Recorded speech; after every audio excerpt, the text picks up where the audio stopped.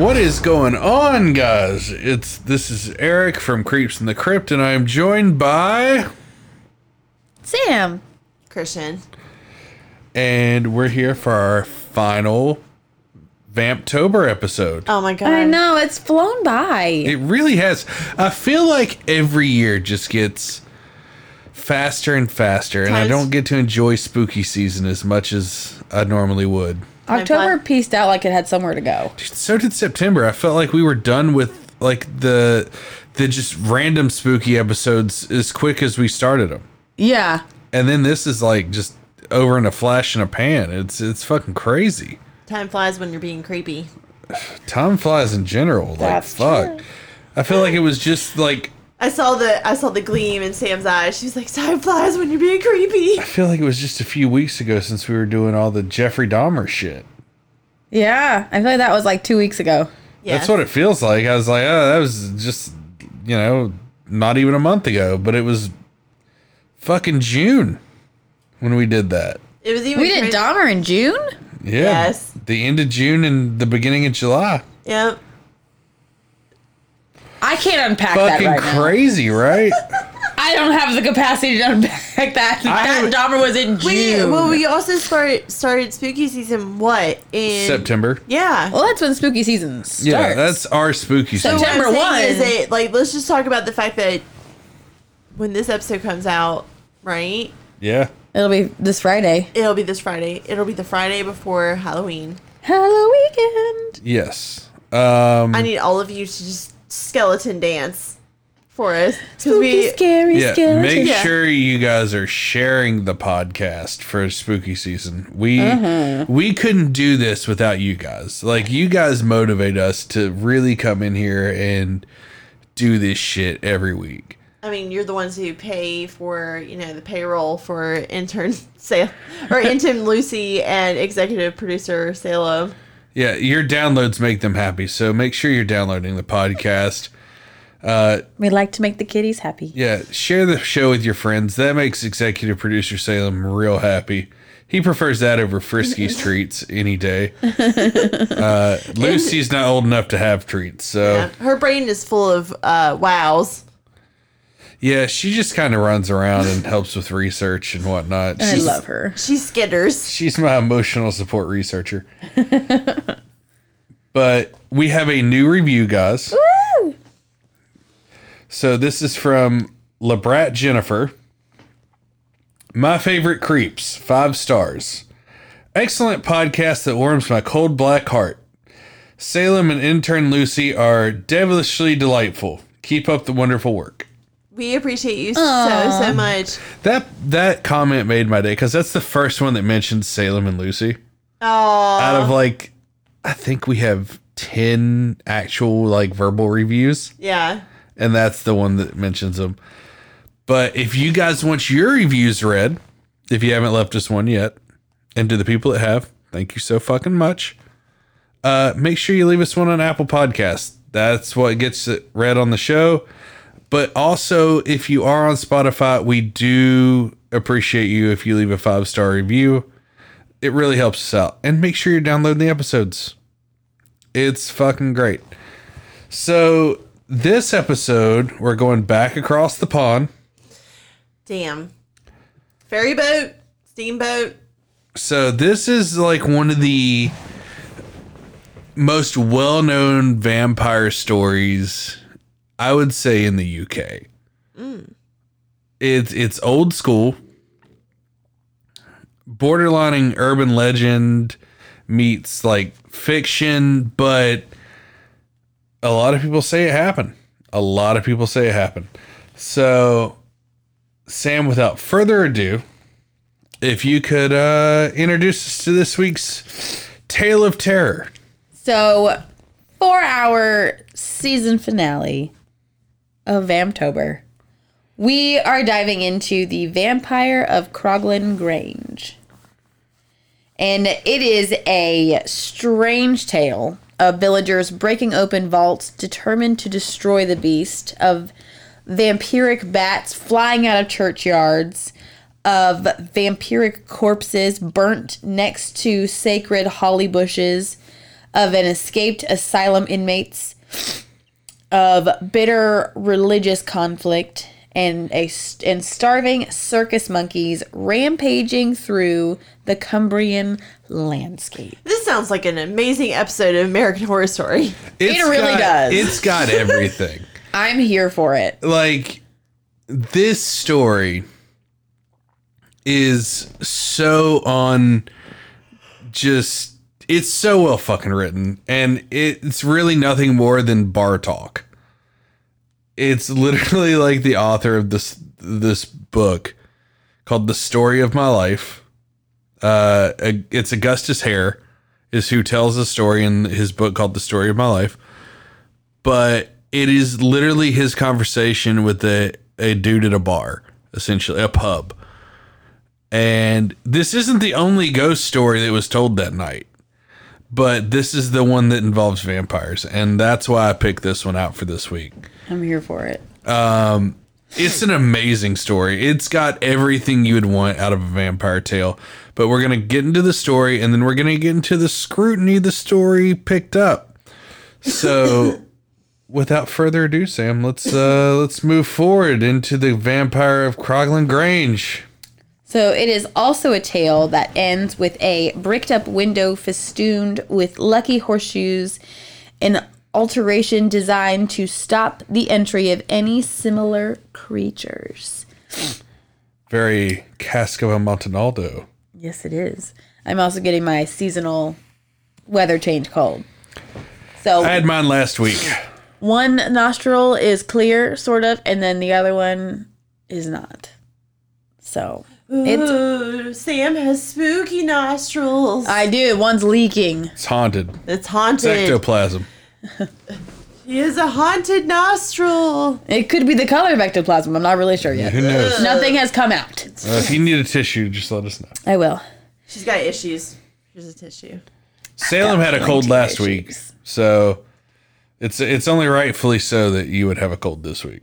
Of course. Adeline is also suffering from weather change cold. It's been fun in my house. Super fun. Claims have been made that the Croglan Grange vampire tale has over the years been embellished by both local folklore and excitable writers. A long series of researchers have queried, debunked, and rehabilitated the legend, then questioned it again. There have been accusations of plagiarism and of contamination from the copious Gothic horror stories and penny dreadfuls clattered out by the printing presses of the vampire-obsessed Victorian age. Earnest investigators have spent days tramping over the bleak Cumbrian countryside, interviewing locals, searching for the remnants of chapels, and poring over archives and property deeds. One early incarnation of the bloodsucker emerged in England during the 1800s when Augustus Hare told of the Croglan Grange vampire in his autobiography, Story of My Life. Augustus Hare claimed that Captain Fisher had told him a, quote, really extraordinary story connected with his own family. The Fisher family had had a long-standing presence of several hundred years in Cumberland at a place they called Croglan Grange. What's really fascinating about Augustus Hare's book is it was originally published in 1859. So this is 38 years before Bram Stoker's Dracula. This is far before Dracula. Okay. So the family eventually grew out of their house. Thus, they decided to relocate to the south. But instead of leaving their property vacant, they chose to lease it out to paying tenants. The Fishers were extremely fortunate in their tenants they found, 2 brothers and a sister. Though Augustus doesn't name them, later sources give their surname as Cranswell, with the brothers called Edward and Michael, and the sister is Amelia. yeah, I'm not sure where they got the names from because the original telling just said it was 2 brothers and a sister. Yeah. But as we know, what happens with a lot of urban legends is shit gets added. Of course. But this is the most common names given to these 2 brothers and a sister. Okay. So, We'll go with it. While Augustus doesn't give a date for their tenancy, it's assumed that they occupied the house at some point in the 1870s, as this was when the Fishers moved out. Winter came and went without incident. The following summer was a muggy one. On one oppressively hot night, the tenants took the opportunity to watch the moon before finally turning in. Amelia lay on her bed on the top of the covers and closed the bedroom window. The shutters remained unlocked, though. Unable to settle down to sleep in the heat, Amelia gazed out of her window. A church, complete with its own graveyard, stood behind a line of trees. Her eyes caught a glimpse of something concealed in twilight. 2 flickering lights seemed to be moving among the copse of trees visible from her window. She was intrigued at first, but the longer she watched, the more nervous she began to feel. In a moment, both lights started to emerge from the tree line and into view. It looked as though the lights were a small part of a more substantial form, a humanoid form. As the figure approached the farmhouse, the startled and terrified young lady suddenly found the compulsion to act. Amelia raced to the door, arriving just in time to unlock it. It seems as though this was not a moment too soon. As she fumbled at the lock, Amelia could hear a scratching sound coming from her bedroom window. Despite her growing terror, she dared one look backward. Standing outside the window, almost filling it, was a hideous face that had fierce, glaring eyes. Excuse me. My name is Peter, and I am suffering from porphyria. I know I seem like a vampire, but I have a sensitivity to sunlight, and I know it looks like I have fangs, and my gums are receding. I may piss what looks like blood, because people think I drink blood. And I do have an aversion to garlic because of its sulfurous content. I do also avoid mirrors because my poor oxygenation leads to the destruction of my facial tissues and the collapse of my facial structure. I do not like to look into mirrors. I am turning into a corpse. All vampires are red flags. That is actually That's the red flag looks pretty green to me. That is a true disease of vampires, porphyria. It's a common misnomer. It's a misnomer about vampires is a lot of people that were executed for vampirism suffered from porphyria. It had bony fingers made.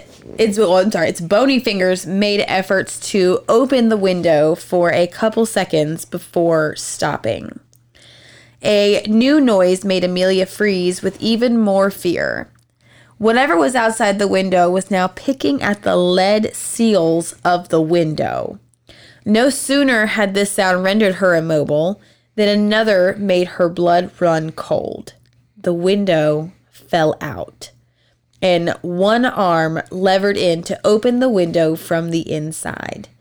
Unable to move or even raise an alarm, the thing moved quickly and was beside her in moments. Teeth nestling into her exposed neck, now she felt able to scream. Her shrieking alerted both of her brothers, who came to investigate. After breaking down her door, the invader fled back the way it had come. Amelia's brother took up the pursuit, but he was no match for the giant strides of the creature. It had disappeared beyond the wall of the churchyard. Amelia was bleeding quite heavily, but passed off her attacker as an escaped convict from a lunatic asylum. Given her ordeal and the fact that she regarded herself as a girl with very little superstition, it was perhaps an understandable conclusion. Amelia did recover from her wounds, but needed to recuperate. Dude, so this is like a fangbanger's dream. Except for the fact that this thing looks like an actual fucking Nosferatu. Yeah, I don't like that part. I like my vampires Viking. You get fucking Nosferatu I don't want sucking that. on your neck in the middle of the night. No, I'm good. I'm good, fam. You don't, even if you got eternal life out of the deal? But am I sired to that thing? Well, of course. Then no.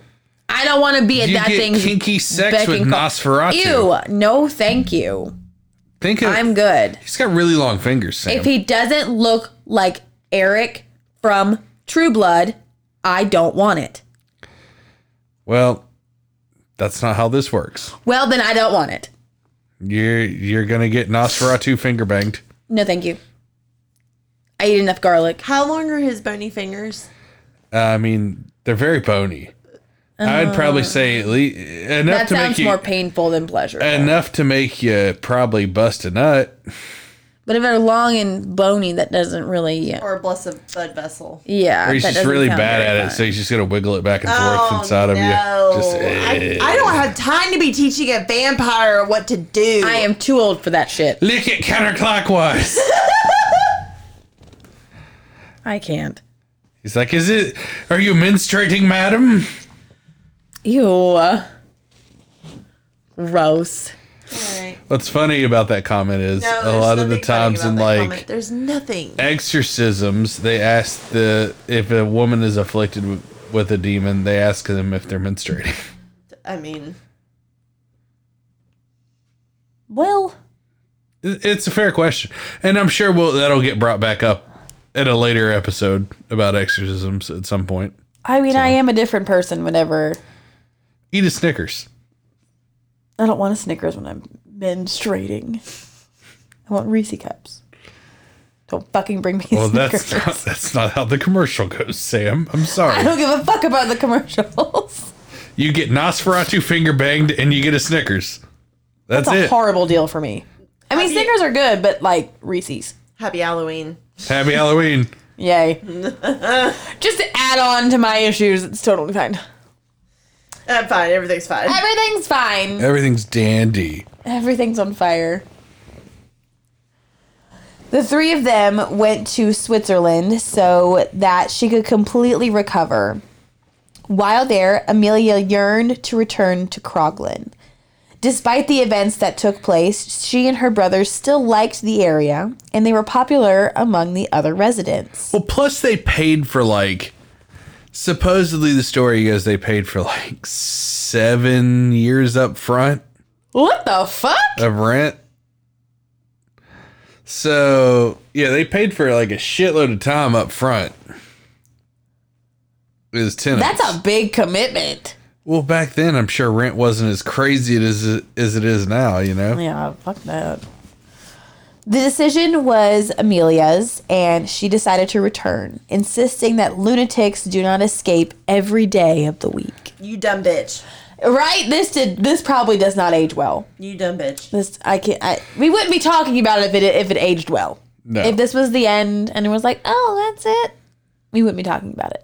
So it clearly does not age well. It does not. Something tells me that the Nosferatu-esque creature will return. Stay tuned. When they returned home, they spent another placid winter in Croglin.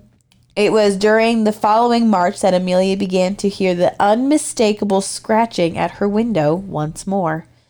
This time, she acted promptly and decisively, screaming for help before the same creature from before managed to gain access to her room. Why is she still in the same room?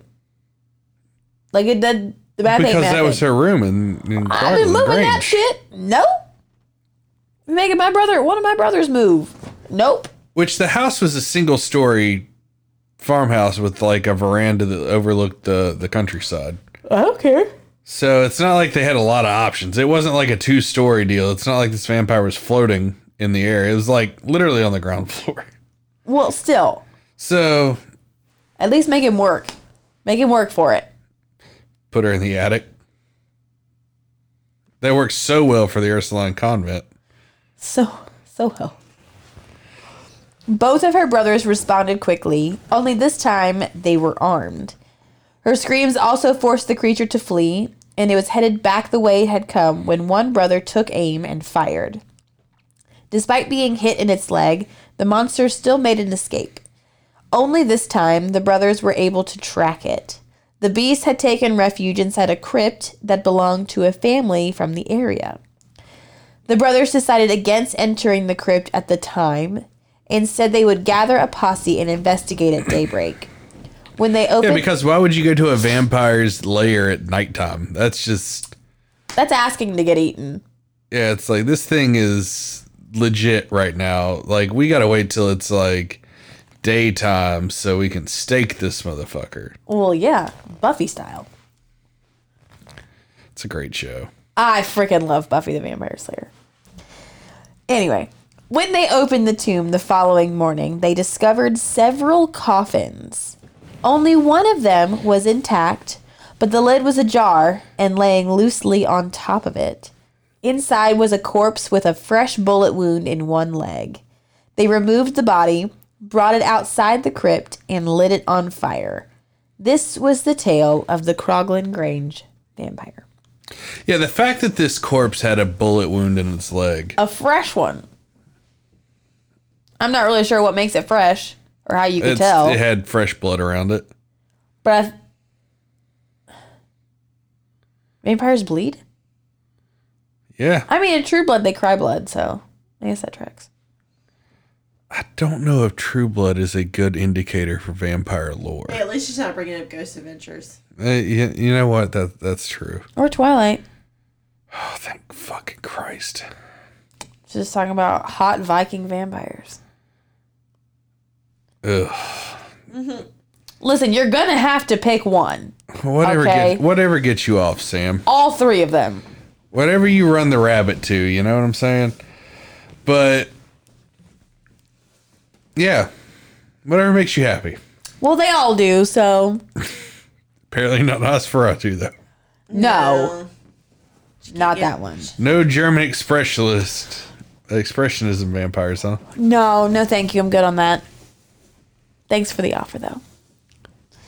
It's a great film. Highly recommend it. It wasn't long, though, before the Croglin vampire's status as a creature of genuine folklore began to be challenged. One writer of note who expressed skepticism was Montague Summers, who was born in 1880 and died in 1948. That's a long-ass time. In the 1800s, yes. That's a long-ass time now, though. He was like 90 something, right? What was the dates again? 18... Oh, not... I'm bad at math. He was... I was thinking like 80 and... 68. I mean, my dad made it to 65, for fuck's sake. Yeah, 68. I'm pretty. Summers was a highly eccentric character who posed as a Catholic priest, though there was no firm evidence that he was ever ordained. Sean Manchester. Oh my god. Obsessed with witchcraft, vampires, and werewolves, all of which he claimed to literally believe in. He is literally like the 1800s version of Sean Manchester. Okay, but prove to me that they don't exist, though. I mean, we can't because we don't know. But exactly, so we can't say for sure that they do or don't. You know, but this guy seems like the type that would, you know, go ransack a graveyard and be like, "There's a vampire! Probably. A vampire is on the loose." I wouldn't do that. So, yeah, no. Montague produced the first English translation of the notorious 15th century witch hunter's guide, the Malleus Maleficarum. I want that book so bad, but it is $20,000. Even a copy of it is like... Well, the only copies that exist are the original copies. Yeah, nobody has made any other copies. Like, you can't go and buy that shit on the shelf. I mean, you can get, like, a, like, I guess, reissue from a translation. But, like, I want an original copy of the Malleus Maleficarum, which translates to the Witch's Hammer, which is just fucking awesome. I want that shit. Maybe when this podcast blows up one day. You need to get the Witch's Hammer in here? Yeah, I'm gonna like order a copy of it. You're gonna put that bitch in a fucking Oh, case. 100%. Glass case, like bulletproof glass case. Fireproof. I don't even fucking care. Like that shit would be so cool to have. Well, there goes our insurance on our house. Oh, dude, if our house ever burns down, I'm buying the Malleus Maleficarum with the insurance money. Hate to break it to you. It burned down in our house. I swear we had it. Yeah. Despite Continue. Christian giving me ideas of insurance fraud, let's continue.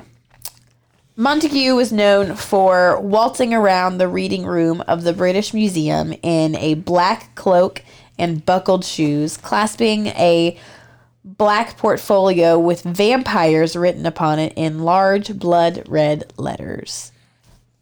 He just sounds like a fun guy to be around. Chef's kiss. He sounds like a character. I think I like him. I think I like him too. He's just so fucking... the fact that these guys exist are just hilarious to me. I love it. I enjoy it all. I enjoy this part. Although Montague didn't dismiss the idea that there might have been a vampire at Croglin, he felt much was questionable about Augustus's account. In his 1929 book, The Vampire in Europe, Montague republished Augustus's story along with the first chapter of a work known as Varney the Vampire. That doesn't even sound good. How'd you like to get finger banged by Varney the Vampire? Not. I'm good. Just not. It's literally the Ernest of vampires. Oh, no. I think that's someone's bag. It's just not mine. Ernest goes to camp. Ernest saves Halloween. You just get Varney. Save. Varney. I would It's like fucking Eric or great. Bill. Please and thank you. All right. We get it. You like True Blood. I do. I love True Blood. Couldn't get past the 7th season. I couldn't fucking do it. I mean, it gets a little out there, It gets real fucking out there. but I Let's love be it. I don't honest. care. I'll see it. I'd climb it like a fucking tree. I was a Russell Edgerton fan myself. Okay, well, no. I mean, I do enjoy how deranged he is. Dennis O'Hare is just phenomenal. He's a phenomenal enjoy actor, and he is great in anything he ever touches. So shout out to Dennis O'Hare. Well, I keep on calling him Eric Skarsgård, but that's not his last name in the show. That's his actual last name. I can't remember what his last name is. In Northman. Northman. That's right. Eric Northman. Because he started Northman, the movie, and it wasn't about Eric Northman, and I was very fucking upset about it. Like, how are you going to call it Northman and it not be... It was the Eric. Norseman was he was in. Not Northman. Well, then why did it say Northman? It said Norseman because he was a fucking Viking and it's Norse mythology. Well, Eric Northman was also a Viking. Oh, Jesus fucking Christ. Is this what we're doing with this episode We're now? not going to win. You're not going to win this argument. I will. Till I'm blue in the face, I'll argue this one. Doesn't mean you'll win. I'll let you guys. We'll settle this off, Mike. This exercise was intended to reveal the similarities between the two texts, thereby suggesting Augustus's narrative had been heavily influenced by Varney. Varney the Vampire, or The Feast of Blood, is an enormously long tale that was first published in a series of penny dreadfuls. Cheap, sensationalist stories that were printed in pamphlet form, put out weekly, in weekly installments, and aimed at working class men. The Varney the Vampire penny dreadfuls came out between 1845 and 1847, and in 1847 they were also cobbled as a book. They were all put together in like a little volume. And when did his book come out? The Story of My Life? It came out 1859. So 10 years after the fact. Yep. In 1924, Charles Harper decided to investigate the legend. Not overly convinced about the validity of the account, he traveled to Cumberland and began to research. Charles discovered that there was no such place as Crogland Hall. He did find evidence of Crogland Low Hall and High Hall. According to Charles, in his 1907 book, Haunted Houses, Crogland Hall is probably the house indicated, but it is at least a mile distant from the church, which has been rebuilt. The churchyard contains no tomb, which by any stretch of the imagination could be identified with that described by Mr. Hare. The story was challenged by another researcher, F. Clive Ross, in the 1930s. Ross took the time to interview the locals and came to the conclusion that Crogland Low Hall was actually Crogland Grange. The Grange did have a chapel on the grounds, which was built on the foundations of an earlier church. One of the locals that Ross interviewed was a lady called Mrs. Parkin. This resident of Ainstable. I hope I said that right. If I don't tell me. He claimed to have personally known a descendant of the Fisher family. Mrs. Parkin indicated that he was born in the 1860s and knew the vampire story from his grandparents. The lady also revealed that the deed to the property stated that until 1720, Crogland Low Hall was Crogland Grange. Journalist... Which puts it before the 1870 marker that a lot of people suspect it happened in, because it couldn't happen in 1870 because the book came out before 1870. Uh-huh. So a lot of the speculation on this is wrong. And that's kind of where this guy like goes, oh shit, this might actually went down. Okay. I'm here for it. Journalist Lionel Fanthorpe conducted a more recent investigation into the authenticity of the Crogland vampire. His results suggest that some events could be genuine. Fanthorpe believes that someone demolished a grange or farmhouse during the lifetime of Oliver Cromwell. Hey, Cromwell. Halloween Town. Oh, God. Anyway, if the story is true, then it is much more likely to have taken place sometime in the century before the deed was altered. Ooh. Spooky. Ooh. So what do you ladies think? Do you think this story has any validity, or do you think it's just a really good ghost story that somebody told at a bar one night? I think it's a ghost story. Yeah, kind of. But I would also kind of like it to be true. This is one of the most popular vampire tales. Really? No, I've never heard of it. Yeah, I never heard It's it. in Europe. Or in the UK, I should say. I've heard of it before. That's why I saved it for this one, because it's skeptical. There's not a lot of historical fact backing it. It's literally this investigate, because this guy was almost like an investigative journalist, a travel journalist. So he found that he would like compile these stories from like people that would tell him stuff, and it's like stories of my life. And this is one of the ones that came from it, but it kept getting built upon. It's one of those urban legends that just never kind of like faded into the background. So I would say there's probably some truth to it. I believe there is some truth to all things. Do I believe that they found a corpse that had a bullet hole in its leg? 100%. Do I think that they found, some crazy fucker breaking into the house? Probably. Yeah. Do I think it's compounding coincidence? Sure. But it also could be a vampire. Oof. And that's where we'll leave it for this episode. Yeah. Finishing out Vamptober. I know. But next month. All right. So let's go ahead and tell everybody what we're doing. You want to do it? Yeah, let's go ahead and do it. Sam. Oh, you mean to do it? Yeah. Yes. We're doing cold cases. So we are running cold case because it's wintertime. We're going to But- be edging all winter. But there's a fun little twist to it because I've made a morbid purchase that I love of three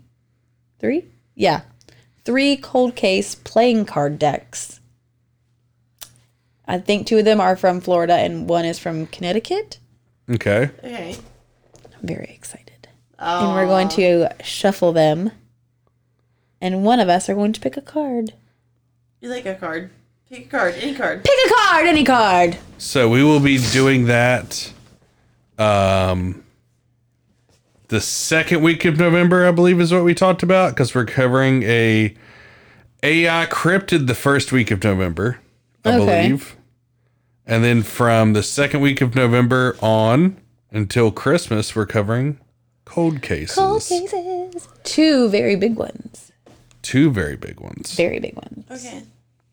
And I believe we might have a giveaway. We'll work out the We got to work out some details, but we might be giving away one of the cold case decks. first giveaway. So we'll work out the logistics of that.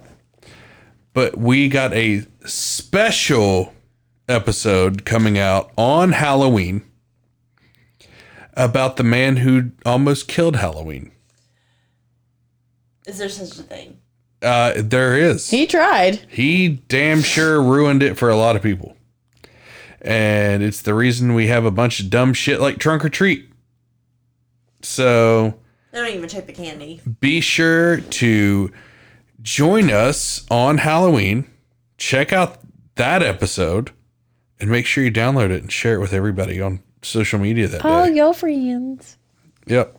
Everybody. Spread the word about the man that killed Halloween, because it's one of the fatal rules of Halloween.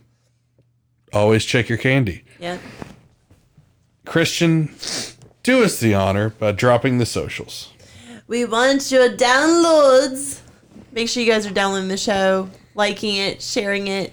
We appreciate you so much. Our intern, Lucy, is, loving it because we tell her about it. And, she does her thing. She skitters about. We'll get a video of her skittering. I love for her the little excitement. skitters. Yeah. They're so cute. Make sure you guys are interacting with us. We actually really appreciate the reviews and reading them. The awesome comments on social media. And if you guys have any suggestions for episodes that you want to hear, we would love to hear them. We do take those in account. I think we've added about 6 listener suggestions to Yeah. next year's list. We basically have next year figured out. So we appreciate your thoughts. We took 6 suggestions that seemed really cool to us and added them to the list. yeah. So thank you guys for your suggestions, everybody that put input in, and we'll see you on Halloween. Stay creepy. Bye. Stay spooky. See you on Halloween.